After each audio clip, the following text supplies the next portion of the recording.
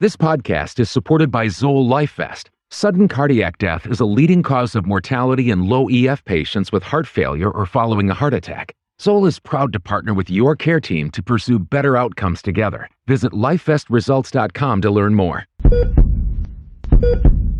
Worldwide, cardiovascular disease affects the lives of hundreds of millions.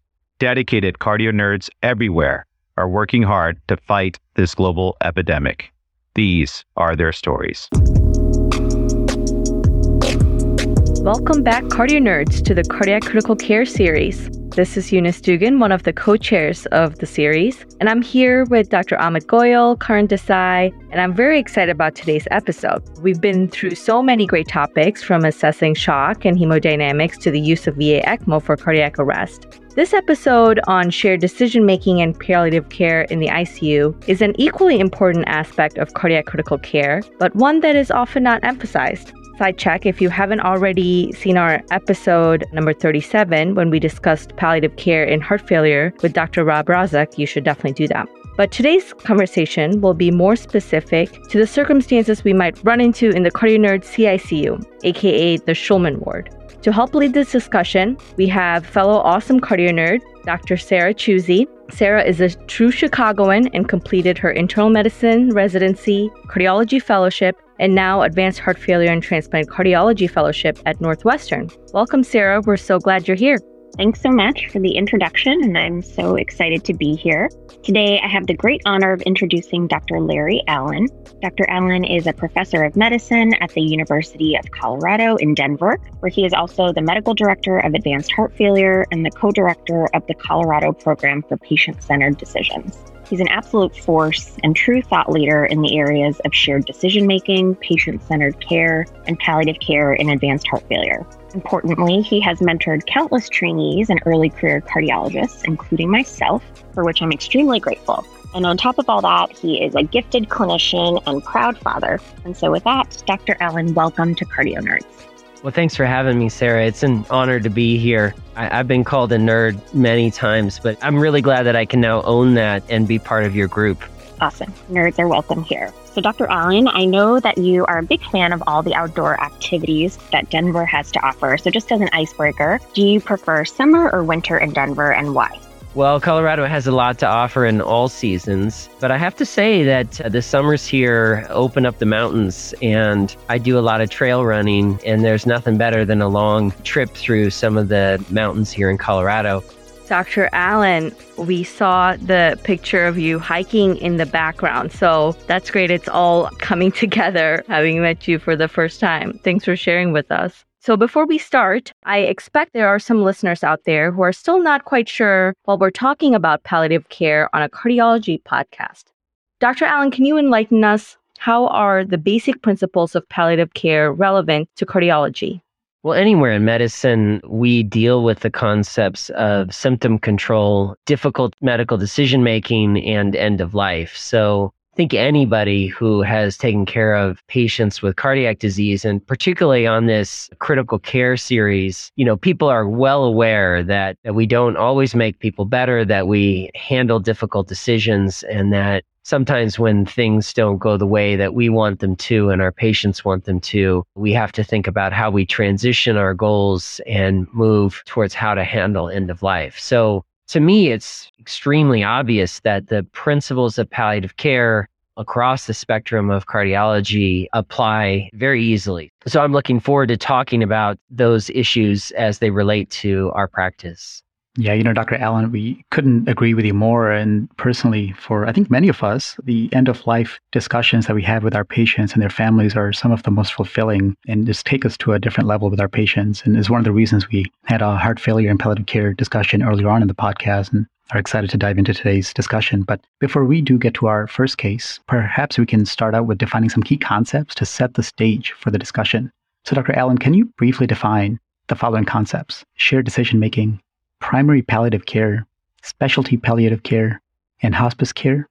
Yeah, I think those are really, to me, some of the key concepts that cardiologists ought to have front and center of their mind. So first, The concept of shared decision making, I think, has become very popularized in recent years, but I think people use the term loosely and don't always understand necessarily what it means exactly. But the way that I think about it is that, we are here to service our patients. They have autonomy over the care that they receive. And while we may understand many of the medical nuances of their health and their health care, they ultimately know what they want and ultimately what they would like to get out of life. So the definition that I like to use for shared decision making is that it's a meeting between two experts. Right. So the patient comes to you, the clinician, for help with their health, and they are the expert on what's wrong with them, what's bothering them, but also what is important to them, what are their hopes and fears, and then they kind of bring to you what their values, goals, and preferences are as it relates to their health. And then we as clinicians, we're the experts on the medical side of things. So we, I think, ideally understand what is not possible, what is very high value, and then in cases where it's a little unclear or where there are a lot of trade-offs in a medical decision, what those trade-offs look like and how they're likely to play out. So in a typical shared decision-making interchange, we meet with the patient, we give them information about what we think the medical decision is that's there to be made. They then process that information, ask questions, and then we elicit back what they think potentially is most important to them. And then we have a deliberative discussion about the different options presented to them and what sounds like it might be best for them. More frequently for tough decisions, I've been increasingly using some of the work from University of Wisconsin, which talks about when you have a couple of options that you're facing, a lot of times we talk about handling the uncertainty of those decisions with what's the best outcome that's possible from understanding the medical situation and the patient's context. What's the worst possible outcome? And then what do I think is most likely if they pursue that option? And then, they may decide not to proceed with that. And so the other option is perhaps to continue medical therapy. And then what's the best, worst, and most likely outcome for that other option? And then sometimes that actually helps people think through what are the trade-offs? What do I think this is going to look like? What's the range of outcomes? And how do I kind of handle that uncertainty? But again, so much of what we do in treating patients is really working with them to try and figure out what makes the most sense for them. And a lot of times that may be obvious because there's one option that really provides high value to them. But as medicine has become more complicated, I think there's a greater diversity of options that people have, and there's more equipoise a lot of times in terms of, choosing between treatments. Within the context of shared decision-making, I think that palliative care is important to discuss as well. So palliative care is defined by the World Health Organization as the kind of care that deals with patients' symptoms and quality of life. And for most of us who practice palliative care, that actually manifests in a lot of different ways. We help with symptom control. We advise patients on difficult medical decisions. We help them think about how to approach those difficult decisions, particularly as they might relate to life and death.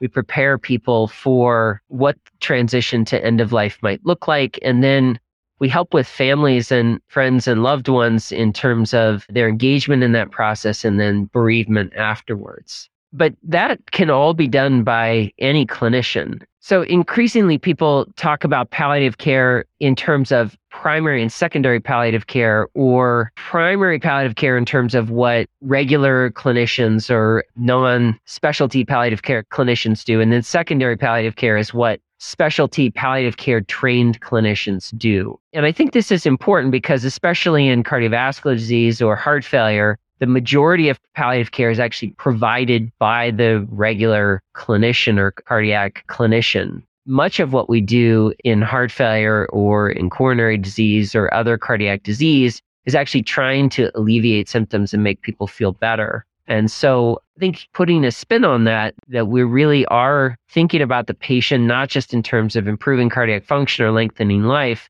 but also thinking about how to make people feel better, I think is important, and really labeling that as primary palliative care is helpful. I think it also, by labeling primary palliative care as what we do on a day-to-day basis, also helps us get our mindset into doing shared decision making and making sure that we think about the longitudinal course of people's disease. And then I think also people sometimes confuse palliative care with hospice care. And again, palliative care is an approach to care, as I previously described, whereas hospice care I like to think of more as, to some extent, a benefit, right? In the United States, we have Medicare and they pay for care in different forms. And when people enroll in hospice care, there's a specific health insurance benefit that provides a certain group of services within the context of the rules around those services. And that's hospice care. And hospice care can be done in the inpatient setting, but the majority of it occurs at home in the United States and generally involves paying for hospice nurses who come to the house and help out for patients who have terminal illness and less than 6 months left to live. So the hospice care is the exact type of care, but is supported by clinicians who are doing palliative care in that setting. So I think those terms are really helpful for anybody who's involved in healthcare, but especially helpful for those of us in cardiology and those of us who deal with patients who are very sick in the critical care space, or those who have heart failure or other progressive end-stage cardiac disease. Thanks, Dr. Allen, for that overview. And I especially agree, the best case, worst case framework, I think, is really helpful and could benefit our discussions in heart failure, especially when we're making, such high stake decisions that have a range of possible outcomes. So switching gears, I'd love to tell you about this patient from the CardioNerds Heart Failure Clinic that's adjacent to the Shulman Critical Care Ward. So Mr. C is a 75-year-old man who presents to clinic for routine follow-up. Briefly, he was diagnosed with HFrEF due to ischemic cardiomyopathy 2 years ago. Despite being revascularized and optimized on guideline-directed medical therapy, his ejection fraction remains low, and so he received an ICD last year. Since his initial diagnosis, he's had 2 subsequent heart failure hospitalizations about 1 year and then 6 months ago. At his appointment today, he's feeling well. He can walk 3 to 4 blocks or 2 flights of stairs before getting winded, and he's not limited at all in his daily activities. He's tolerating optimal guideline-directed medical therapy and has stable CKD with a creatinine of 1.5. So Dr. Allen, we see patients like this all the time who have some markers of poor prognosis, in this case, recent hospitalizations and impaired kidney function, but who, on the other hand, are looking and feeling well and are well compensated when they're sitting in front of us in clinic. And it can be really challenging to know how and when to discuss the what ifs with these patients. So what are some barriers to discussing prognosis and potential future decisions with patients with heart failure? And what's your approach?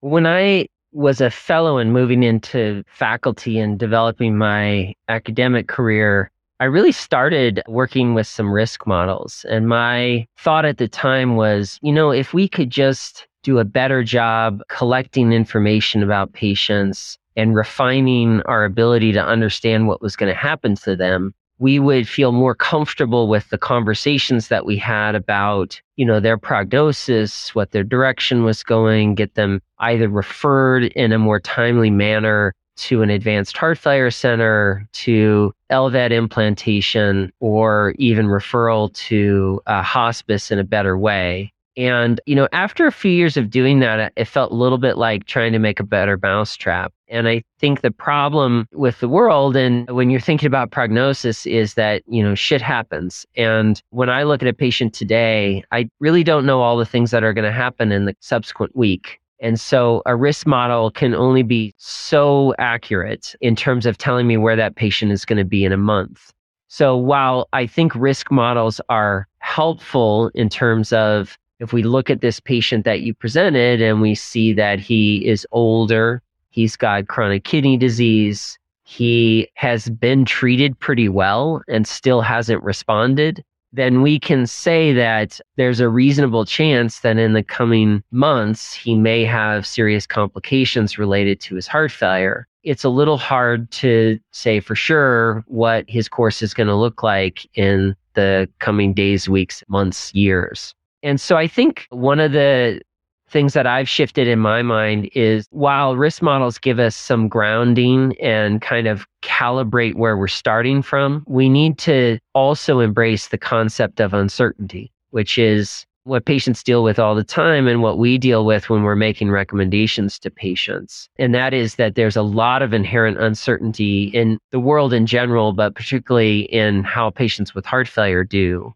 And so we consequently have to recognize that uncertainty to patients, help them understand that there are a variety of things that might happen to them, suggest some things that they might plan for, and then continue to iteratively come back to the patient and reevaluate not only where they're at, but what their options are. We had talked about this concept of best, worst, and most likely outcomes. I think that's one way to deal with uncertainty. Another concept that I like for dealing with uncertainty is the concept of hoping for the best, but planning for the worst. And I often use that with patients. I will frequently these days have a patient like this one where I'm not really sure what's going to happen over the next few months. And I'll say, we should talk about plan A and plan B. And plan A is hoping for the best, which is that if we get a little lucky and we do a good job with medicines and the patient does a good job staying engaged and communicating with us and working to optimize medicines, taking them, that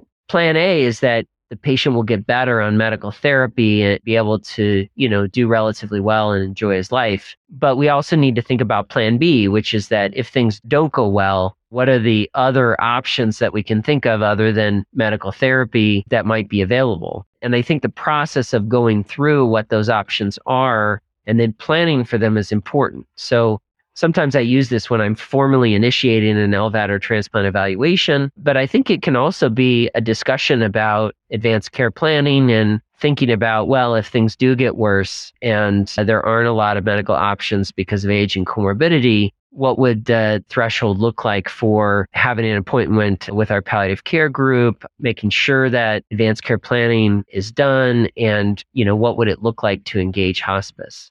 Patients, I think, are sometimes a little averse to that initially, but I found over time that over the course of their illness and in my relationships with them, the majority of patients appreciate that honesty. And so a little time invested up front and a little nudging and discomfort up front can sometimes lead to a lot of trust and a little more reality checking down the road, and actually some pretty high value relationships with people with, I think, better preparedness as they move forward. Clearly that takes time though. And so I think if you ask me, one of the main things we need to do in the healthcare system is readdress what we pay for. And part of that is that we pay a lot for procedures, but we don't pay a lot for medication titration and having these types of discussions about where patients are and anticipating difficult decisions in the future.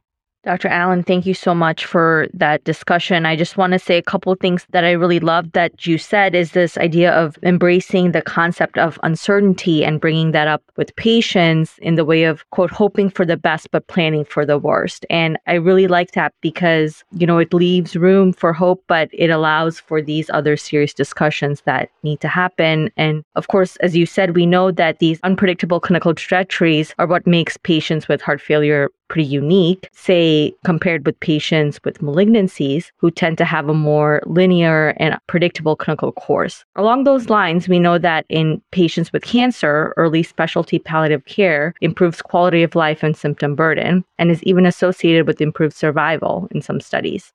What are some of the differences between treating patients with heart failure and malignancy as far as prognostication? Could you describe for our audience some of the data supporting specialty palliative care for our patients with heart failure? And is there a role for specialty palliative care referral in our patient, Mr. C's presentation? Well, the first thing I'd say is I think there are actually a lot more similarities between cancer and heart failure or advanced cardiac disease than we sometimes let on. And I actually think those similarities are becoming even more common, right? So we used to have patients who would have metastatic lung cancer and, very few of them would live past 18 months. And now with the kind of remarkable improvements in cancer therapies, this concept of uncertainty and what the course of cancer looks like is actually becoming less certain. And so I think that the oncology community is dealing with the very same points that we just made a minute ago of not really knowing what's going to happen and not knowing how people are going to respond to various therapies. And so they also, just like we discussed, need to be able to hope for the best, plan for the worst, adjust as time goes on, see which therapies work. Once they fail, what are the other options? I mean, I think cancer therapy, like heart failure therapy, really involves a lot of shared decision making along the way. So again, I think this uncertainty is not unique to heart failure. It is actually just part of medicine. And with these amazing improvements in so many aspects of care, whether it's cancer, cardiology, other areas, it certainly gives a lot of our patients better outcomes, but it also makes the care more complicated and also sometimes more uncertain. I do think that there are a few parts of, heart failure care that are really important. One is that when patients have a progressive cardiac disease and develop heart failure, they do have a lot of symptoms. And a lot of what we can do in primary palliative care, just being good clinicians, is to make sure that we're not just focused on survival and defibrillators and GDMT, but we are really balancing that against really good volume control to control symptoms and really working with our patients to deal with the side effects that they have. So a lot of what I do these days is, fortunately, I've got a number of guideline-directed medical therapies that I can offer them. But if they feel really bad on sacubitril valsartan, fortunately, I've got some other therapies that I can try, and I can down titrate one medicine and try another. So a lot of what we're doing is really taking care of the whole patient, including the palliative and symptomatic aspects of it. And again, that focus on quality of life is critical. And fortunately, many of the therapies that we have that prolong life also improve left ventricular remodeling and actually lead to improved quality of life as well. So if we're doing a really good job, we're both treating symptoms as well as survival. I don't think that we can do this all alone, though, even though I think a lot of the palliative and symptomatic aspects of heart failure care tie right into what we do as heart failure doctors. I do think that the formal or specialty palliative care community offers a lot. And in current modern medical care setting, there's so much that we can do. We do need specialists who have specific training that we may not have, and that good collaborative care in these patients with complex disease who are approaching end of life involving specialty palliative care is quite helpful. And there are now a few trials in the heart failure realm that have shown that engagement of various specialty palliative care groups might be helpful. So a couple of those are, first, the CASA trial, which David Beckelman, who's actually here in Colorado with me, he spends more of his time at the VA, but he looked at a kind of collaborative palliative model with a team who engaged patients who had pretty symptomatic heart failure. And some of our patients here from Colorado were involved in that study. And what they ended up showing was that patients' depressive symptoms probably a little bit improved through the addition of a palliative collaborative team into the patient's care. One of the downsides of that trial is I think that patients in it weren't probably as advanced as they ideally wanted, and so their symptoms weren't as bad as they might have been, which gives, less opportunity to really improve symptoms if the symptoms aren't significant from the start. Another group that we've been working with is Marie Bacaitis, and the University of Alabama group have been working on caregiver support and have developed the Enable platform, essentially, which is to help caregivers initially for patients with cancer. And that was actually modified by Nick O'Donnell for the heart failure group. And Enable was positive for patients with cancer. Unfortunately, in the heart failure group, it didn't achieve significant improvement in how caregivers were doing. But again, I think one of the problems with that study is when you look, the caregivers were actually relatively well compensated at baseline. So again, if we're enrolling patients who feel pretty good or caregivers who are pretty well compensated, it's difficult for these kinds of interventions to improve outcomes. So again, I think some promise there in terms of the Enable tools to help caregivers. But I think, again, picking people who really need a kind of specialty help or tools to help around these issues is important.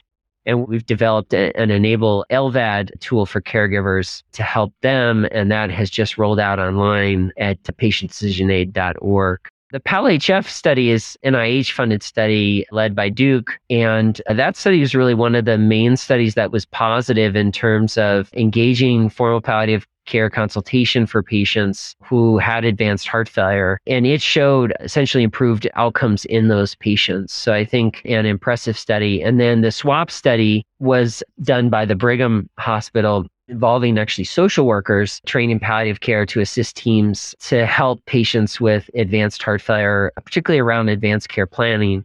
And that study was also helpful in terms of encouraging patients to do that. So, if you think about those trials and others that are from the cancer literature, I think my takeaway is that a lot of this work around palliative care, symptom control, end of life, good decision making really needs to be done by us, but we may not have the training or the expertise, or may not just do it frequently enough that we feel really comfortable. And as we get into patients who are really struggling, or patients who are making a major transition, or patients who have to make a big decision like whether they should pursue LVAD therapy or not, and all the implications of that, I think there is growing body of evidence to say that engagement of specialty palliative care in those settings likely has benefit if applied to a select group of patients who really have need and are open to that. We at our site, we work a lot with our palliative care group, but it's hard in a busy clinical setting when you have different teams rotating around the hospital to create that true collaboration. So we try and meet weekly with them to run through patients. They attend our transplant and LVAD listing conferences for certain patients. And we've created a number of triggers to try and automatically engage subspecialty palliative care so that we don't forget about it in patients who are probably going to have a high level of needs. So the two triggers that we most commonly use are anybody who's getting evaluated for LVAD gets an automatic palliative care consultation. And then our patients who are admitted to this CT ICU and stay there for more than 48 hours are also getting an automatic palliative care formal consultation in the hospital. And we have some other triggers as well for specific patient populations, and I think that has helped. So back to the case that you presented, I think that this patient is somebody who could definitely benefit from meeting up with specialty palliative care. One, to get a different perspective than maybe the cardiology clinician provides. And then I think particularly being encouraged to think about end of life and advanced care planning and maybe what that might look like and how to prepare for it. Those things might be well done by a specialty palliative care trained person who not only has that experience and training, but also I think sometimes it's helpful to have almost a third party to kind of check what's going on with the care here in a patient, that's been dealing with heart failure for a long time. So I would encourage it if it's available and the patient is amenable to it. Thanks, Dr. Allen, for that overview, and especially for discussing all of those trials. Many sort of advocate for thinking about specialty palliative care almost as a medication or a therapy, as in what's the optimal dose or timing or patient that's appropriate for consultation. And most likely, I feel like each patient is different, which is what makes studying these interventions so challenging. So definitely a need for future study. So back to our case. You don't see Mr. C again for some time as he moves out of state and transfers his medical care to another center. However, 2 years later, you are surprised to be consulted on him from the emergency department. In reviewing his external records, you see that he's had 3 additional hospitalizations since you saw him last and has had to discontinue his ARNI due to hypotension. His ejection fraction has fallen, it's now 20%, and his left ventricle has become more dilated. On presentation, Mr. C has objective evidence of cardiogenic shock with hypotension, acute kidney injury, elevated transaminases, and elevated lactic acid. A crude central venous catheter demonstrates a venous saturation of 40%, and he's being transferred to the Shulman ward while a multidisciplinary shock call is convened.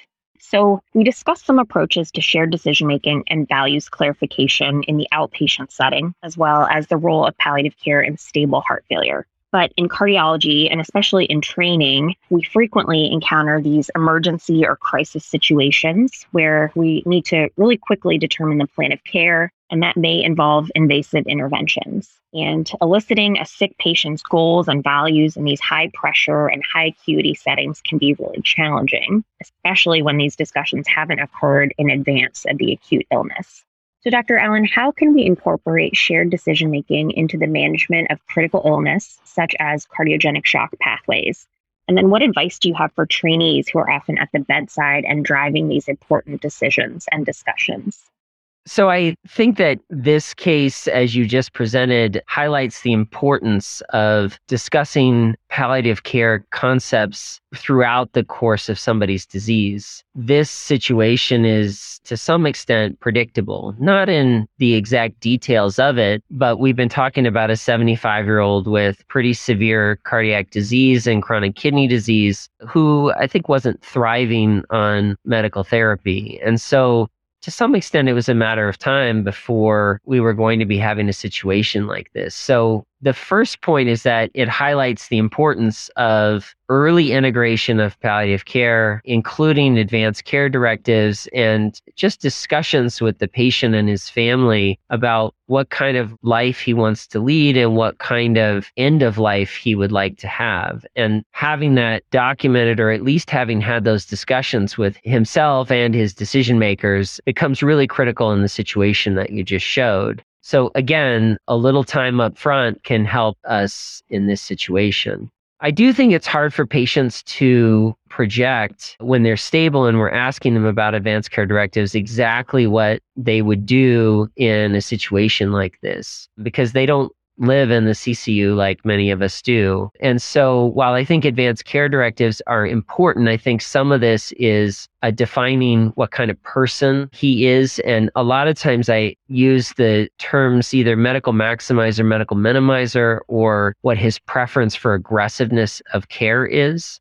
And understanding that, I think, can be helpful just crudely in this kind of situation, which is that somebody who's a medical maximizer or really wants aggressive care, those are the kind of people who are very willing to undergo significant medical care and procedures and intensive care in order to give them the best chance of prolonged survival. And there are other people whose overall approach to life and the healthcare that they get is that they're medical minimizers or less aggressive. And, I've had people tell me things like, well, there are worse things than death, and I've had a good life, and I don't really want to be a burden. And had a patient like this expressed whether he was more aggressive or less aggressive, I think that can help in these situations, especially because if he says he's very aggressive and wants to go forward, then I think we kind of know a lot of what we should consider offering for this patient, as opposed to if he's really less aggressive, then I think we really want to engage him or his family if he's unable to make decisions about the things that we may not want to do. How do you handle this as a trainee? Because when you have a patient like this, because many times they haven't documented that, we don't know what their preferences are. It hasn't been written down. We don't have a longitudinal relationship with them. And I think that what that requires is a team of people who are providing this care, but some of the team members are really working on treating the patient's acute shock and starting to escalate care.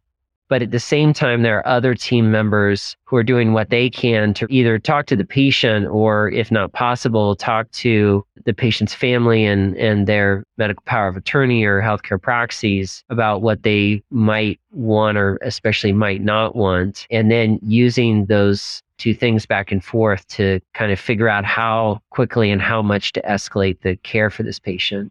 And then the other thing I think that is probably worth commenting on is that sometimes people get frustrated with shared decision making because they say, well, the family wants me to do all this and I just don't think it's appropriate. And I do think the concept of medical futility, or that there are sometimes multiple approaches to care for which there's equipoise versus there are things that are just not that appropriate, we need to keep that in mind. So when we're helping patients do shared decision making, that is making decisions between medically appropriate options.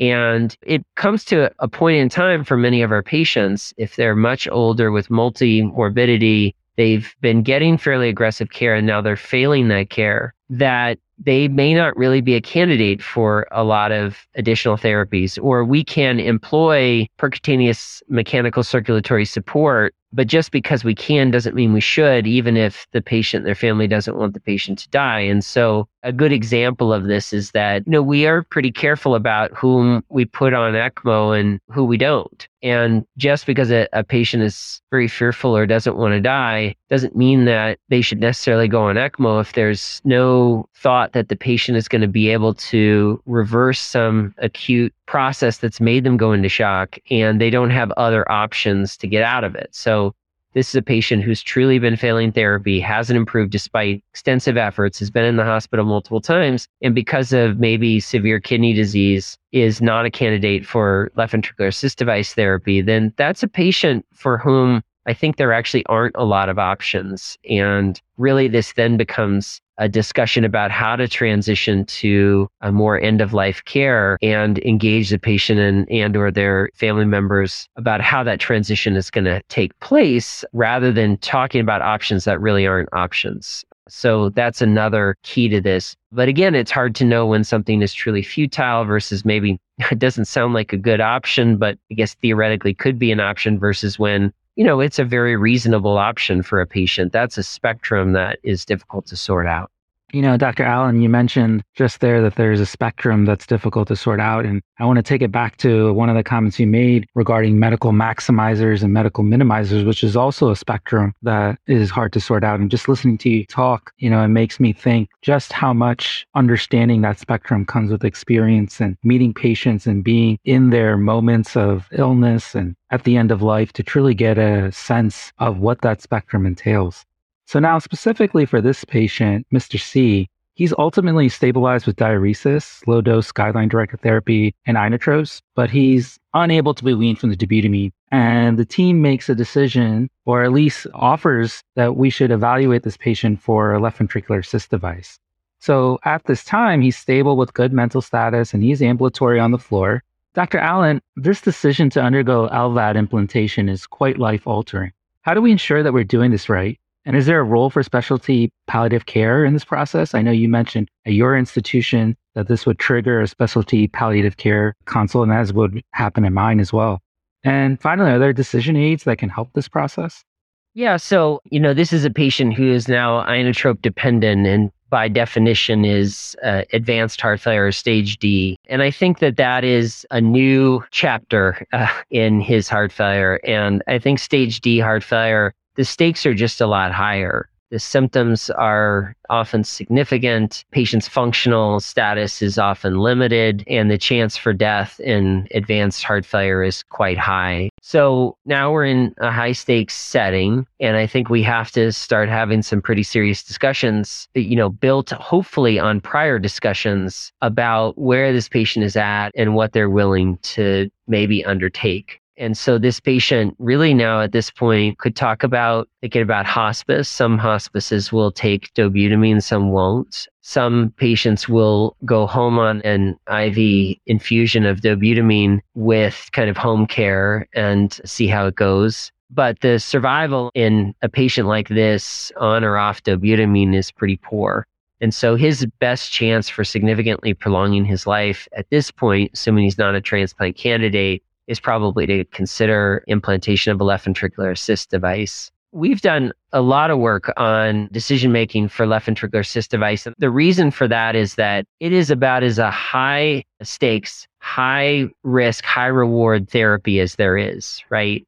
It's a major cardiac surgery. It's usually done in patients who are quite sick. So the risk of surgery is even higher. And, if LVAD implantation goes well, patients can expect to feel better and live significantly longer with, third generation devices. But as anybody who's taken care of LVAD patients knows, there are a lot of potential problems as well that extend beyond the risks of surgery itself. You have a device that requires a significant amount of care in terms of driveline and equipment, requires anticoagulation in a patient who is inherently coagulopathic, and so bleeding is common. And then unfortunately, 15 to 20% of our patients go on to have right ventricular failure. So we've told patients we're putting an LVAD in to get rid of their heart failure, and they're left with significant heart failure. In addition to, we don't cure ventricular tachycardia. And nor do we cure all of their other ailments, including their kidney disease, their COPD, their arthritis, whatever else they have. And then I think what ups this a lot more is not only is this resource intensive therapy for society and people caring for this, but it does have pretty significant demands on caregivers. And so when patients are making a decision about LVAD, they're making a decision for their social network, their families, and oftentimes their spouse. So this is, again, a high risk, high reward therapy potentially. And so people should not undertake it lightly.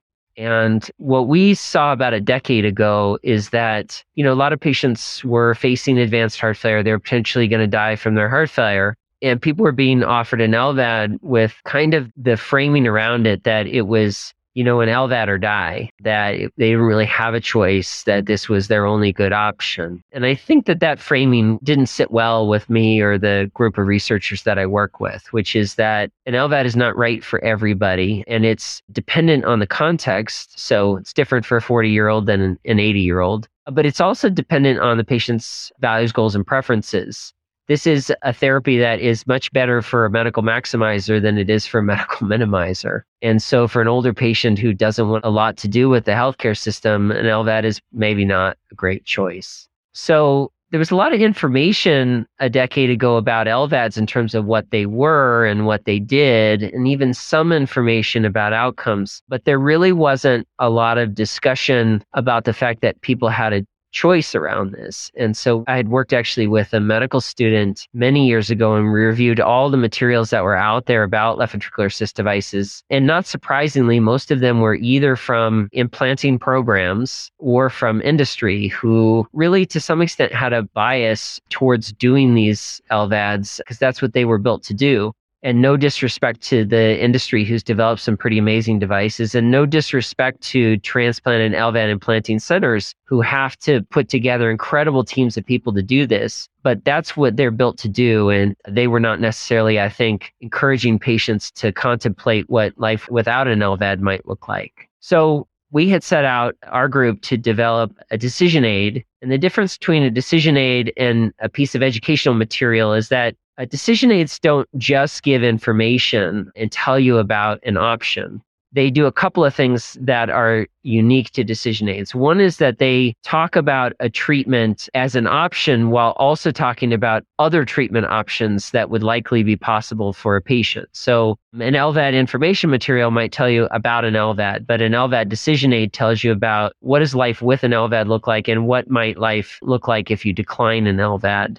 The other thing is that decision aids really work to try and get the gestalt of what therapeutic options are like, both with and without a therapy in this case, and then ask patients to reflect on their values and then try and map the decision in terms of the options that they have to their values. And so thinking about what are your main concerns? Is your main concern to survive? And is your main concern of your spouse for you to survive? And you're okay with a lot of therapy and your spouse is really fine with trying to take care of you and you don't have financial concerns around that and you're really a medical maximizer, then an LVAD might be a pretty good option for you if the team thinks medically that it's likely to end up going well. And vice versa, if your values are not to do that, you're concerned about the burdens of this on yourself, but also on your family, and there are other concerns, then maybe that's not the right therapy. And the decision aid specifically asks people to do that. So we developed a 26-minute video that showed people who got an LVAD and did well,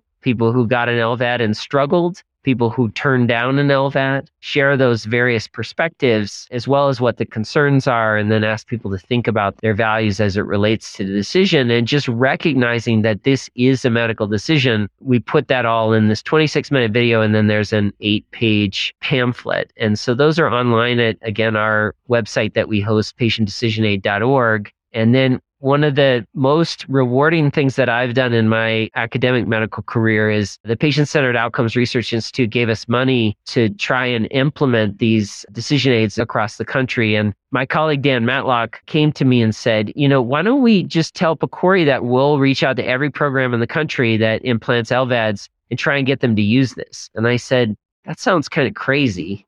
And he said, well, we can write it down and then let's see what we can accomplish. So about 4 years ago, after we had some positive results that our decision aid was helping people make better decisions, we got some money, and then we've, with our team led by Jocelyn Thompson and Monica Fitzgerald and Colleen McElvennon, we've actually contacted all 180 programs in the country, and about, I think, over 100 of the programs now are regularly using the decision aids when they start an evaluation for LVAD and talk to patients about whether they should get implanted. And so it's been a really huge success. We've got a ton of positive feedback. I think we've really helped patients and families and even programs approach this in a healthier way in terms of really thinking about what does it mean to take on an LVAD, and especially in older patients with multimorbidity, that there are a lot of trade-offs, and they should just understand that there's uncertainty. It's a little unclear how it's going to go, and that people can actually choose to get an LVAD or not choose to get an LVAD, and they should go into it eyes wide open, knowing what they're getting into.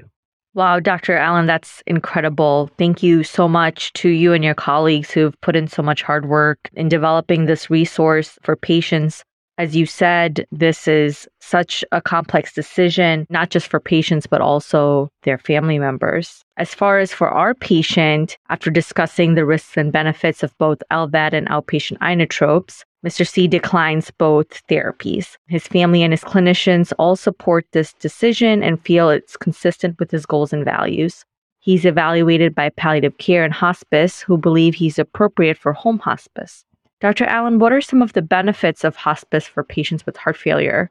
And if any, what are some ways that hospice falls short for these patients? So for Mr. C here, his decision to decline LVAD and outpatient inotropes, I assume, was a personal one, but it sounds reasonable. And so once he makes that decision, we want to support him. And it is a major transition now towards a more active end-of-life care. And given the hospitalizations, the instability of his cardiac disease, he's probably likely to have significant symptoms that are going to progress once he stops his dobutamine. So I think a couple of considerations in terms of enrolling him in hospice care. First is, if he's 75 and lives in the United States, he probably has a hospice benefit under Medicare. And typically, the people in the hospital who help patients engage hospice and make that transition are a case management group. I think one of the errors that we sometimes make is we ask our subspecialty palliative care group, we confuse that they're the ones who are directly linked to hospice, which is not always the case. And again, because hospice is an insurance benefit, a lot of that actually is done on the case management side. So one is to make sure you have good workings with case management and that you understand how to engage around hospice agencies and what the benefits cover and don't cover, and then help the patient and his family find an appropriate agency that they feel meets their needs in the, wherever they live. The second thing about engaging people in hospice is what the hospice will and will not cover. So generally, the hospice benefit is kind of a fixed payment per day, and then the hospice agency gets the money to provide care, and then whatever they're providing, they get a fixed payment, and then they have to provide care, and all the things that they do come out of that payment. So one of the things to consider when patients are being switched to hospice is really to consider what are the things that are most consistent with hospice care in terms of treatments. And then what are things that really are not providing value to the patient and can be discontinued? And I think the more that you as the clinician and kind of the person who has a relationship with the patient and the family can anticipate and think about what types of therapies are likely to be discontinued on the way out of the hospital, including, say, anticoagulation or even some of the guideline-directed medical therapies, at this point may not really be improving symptoms. The more that you can think through them and think what can be discontinued and anticipate that, the easier that transition will be. And that's one of the places I've seen hospice kind of fall down, which is that some hospice agencies will say that they really don't think drug A or drug B should be continued, and the patient thinks that drug A and drug B are pretty important to them. And so helping as the clinician negotiate what is appropriately discontinued, I think could be helpful. The other thing is this patient has an ICD, and making sure that you don't send patients with a defibrillator home with the shocking function turned on, I think is pretty important. I think there are patients who will engage in hospice and then say, well, they still want their defibrillator on. I think most of the time that those two things are a little bit inconsistent. So understanding why the patient, the family potentially want the defibrillator left on, and maybe talking through that, a lot of times after some greater understanding is achieved, the defibrillator function can be turned off. And I think that generally simplifies care overall. It makes it a little easier for the hospice agency, and it decreases the likelihood of shocks at the end of life. There's been some data to show that as much as 10% of people with a defibrillator in hospice care actually still have the defibrillator turned on. And so that's something to certainly take consideration of. We actually created within our Epic electronic health system that if a DNR order is entered into the computer order entry, if the patient has a history of ICD implantation recorded in the electronic record, it actually creates a best practice alert that says, would you like to consult electrophysiology to turn off the defibrillator? We've found that to be helpful, and I think probably averted some inappropriate shocks at the end of life. So that's another thing to think about, and there are a lot of ways to approach that. The other thing is once patients go to hospice at home, sometimes we do struggle with how do we continue to provide care for them? Because the goal is not to completely necessarily shift their care or to abandon them, but to continue to work on their symptom control and their quality of life. And so, maybe they have less than 6 months to live, but they may have weeks to months to live, and trying to figure out how to maximize their time at home, limit their trips to the hospital or to the clinic, but still try and make sure that they're well cared for, I think is actually pretty tricky and depends on the patient and kind of what their goals are. The other thing in this patient that we've struggled with is you have patients who are inotrope dependent, and you're going to turn off the inotropes, and it's a little unclear how quickly they will decline. So we have sometimes, called the ambulance, had the patient with their dobutamine or milrinone running, and when they get home and meet the hospice nurse, have the inotrope discontinued, but be ready to treat the patient for air hunger and other symptoms if they rapidly develop that on discontinuation of the inotrope is pretty important. So understanding the logistics around transfer home and timing of discontinuation of inotropic therapy is pretty important. And I think a lot of times people don't anticipate that. And if you don't anticipate that, then you can end up with a mess when people get home. And you're trying to make this as smooth and peaceful of a transition as possible in a very stressful situation. And so if you don't anticipate those things and try and have a good, smooth plan for it, you can really exacerbate the patient and their family's stress around the transition to home and trying to get into hospice care at home. Yeah, I found that this is really a big gap in patient-centered care, meaning what is and what isn't provided by hospice, because as you mentioned, there's a lot of variability. But during my heart failure year, navigating these discussions around continuation of palliative inotropes and other therapies like dialysis and diuretics can be really challenging. And I think there's a lot of space to improve, both on a competency level for us, but also potentially a policy level. So thanks for going through that. So to conclude our case, 1 month later, Mr. C passes away peacefully at home, surrounded by his family. And as cardiologists, heart failure clinicians, critical care clinicians, we tend to see a lot of deaths that occur in the inpatient setting, often after aggressive end-of-life interventions. And I think for many people, Mr. C's death would be considered a quote-unquote good death, meaning he passes away at home surrounded by family. And I think this is something that we should be striving for more as a cardiology community. So Dr. Allen, thank you so much for guiding us through such an important discussion. This is a topic, as you mentioned, that's so central to cardiology and heart failure in particular, but that's often not prioritized. So as we wrap up, what are your final thoughts on the path forward towards improving shared decision-making, patient-centered care, and the provision of palliative care in patients with cardiovascular disease? Well, I think we've come a long way in the last, 10 to 20 years. The types of conversations that people are having, I think, have really improved. I think the fact that the medical community is talking about shared decision-making like it's just part of what we do is important. I think this shift towards engagement, where we've gone from a more paternalistic medical society to one where we talk about patients and families and clinicians and other healthcare professionals working together to deliver optimal healthcare. I think overall that's a really positive one. And so, I think it's an exciting time for us. I think there are some challenges too. I mean, in the United States during the pandemic, we've learned that there is a fair amount of distrust, and that distrust and confusion, I think, has led to some of the failings of the pandemic around vaccines and other things. So, I think we need to embrace the concept of patient engagement, shared decision-making, trusting and listening to our patients and what they care about. That's the way forward, I think, in our complex healthcare system. And so I think we have that opportunity in front of us. We've got the tools in place, but we also have the challenges that are out there right now. And I think the concept of palliative care and high-quality shared decision-making are a key way for us to get there.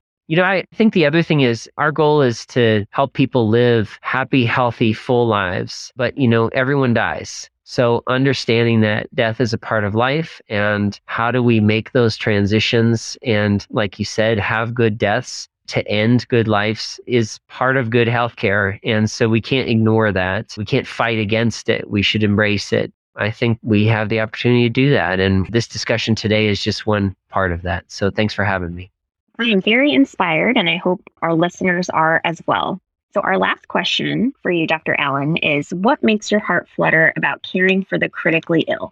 Well, life is about connection, and I think there is no more powerful connection that we can make than taking care of patients in the high-pace setting of the critical care ward. And there's so much that we can do for patients in the CCU, and that's exciting. But what's also exciting is the art of medicine and the connection that we have to the people there, to the teams that deliver that care, but especially to the patients who are at their most vulnerable point in life, and their families who are scared and confused and vulnerable. And delivering the most high quality care, but also the most patient-centered and thoughtful care that we can in that setting, I think is just a great gift. And the harder we work at it and the better we do, the more difference we make and the greater the connections we make to the patients and their families. So it's a wonderful place to be. And I just feel very lucky that I get to practice in the CCU. Dr. Allen, thank you so much for sharing that. It's a true privilege to have you on for this episode and to hear your thoughts. We've covered so many key concepts, some of the research that we know and the efforts in this growing field. And thank you for reminding us about really what brings us all to medicine and caring for patients, which is the connection. And that was a beautiful way to end this important episode. So with that, Dr. Allen, thank you again so much. Thank you, Sarah. Thank you to all the cardio nerds. Thank you. So Sarah, before we started recording this discussion, you'd mentioned that you're signing on to remain at Northwestern University as an advanced heart failure transplant attending, as well as APD for the medicine residency. And it's been amazing to watch you grow from afar. And all of us at Cardio Nerds wish you the very best and all the success as you move forward. But, I think this is it's a special time as you transition into, going from being a trainee to being a faculty. And I think that time can be inspiring for early learners and mid to late career faculty at the same time. So do you want to share what it feels like to have signed on for your dream job and what you're looking forward to as you dive into your career? Yeah, thanks for the question. Obviously, it's terrifying, but also extremely exciting. I've learned from so many people throughout training, so many different types of attendings who all have a different style. And I'm really excited to bring my own style to my clinical care, sort of taking pieces that I've learned from other people. And obviously, I'm very passionate about palliative care and that intersection with heart failure. And so I think that that's sort of a unique aspect of my style that I'll bring. And like you said, I'll have some protected time with the residency, and my focus is going to be on recruitment. And so I'm especially excited to focus on those efforts, and in particular, trying to bring a diverse, well-rounded class to Northwestern, because I think that's extremely important and something that I've become more passionate about over the past few years. And so, I'm thrilled to be in this spot and happy to chat with anyone who has questions about the job search in the future. That's incredible, Sarah. Thanks for sharing. And we're just so excited for you and your learners and all your patients moving forward. Thank you so much.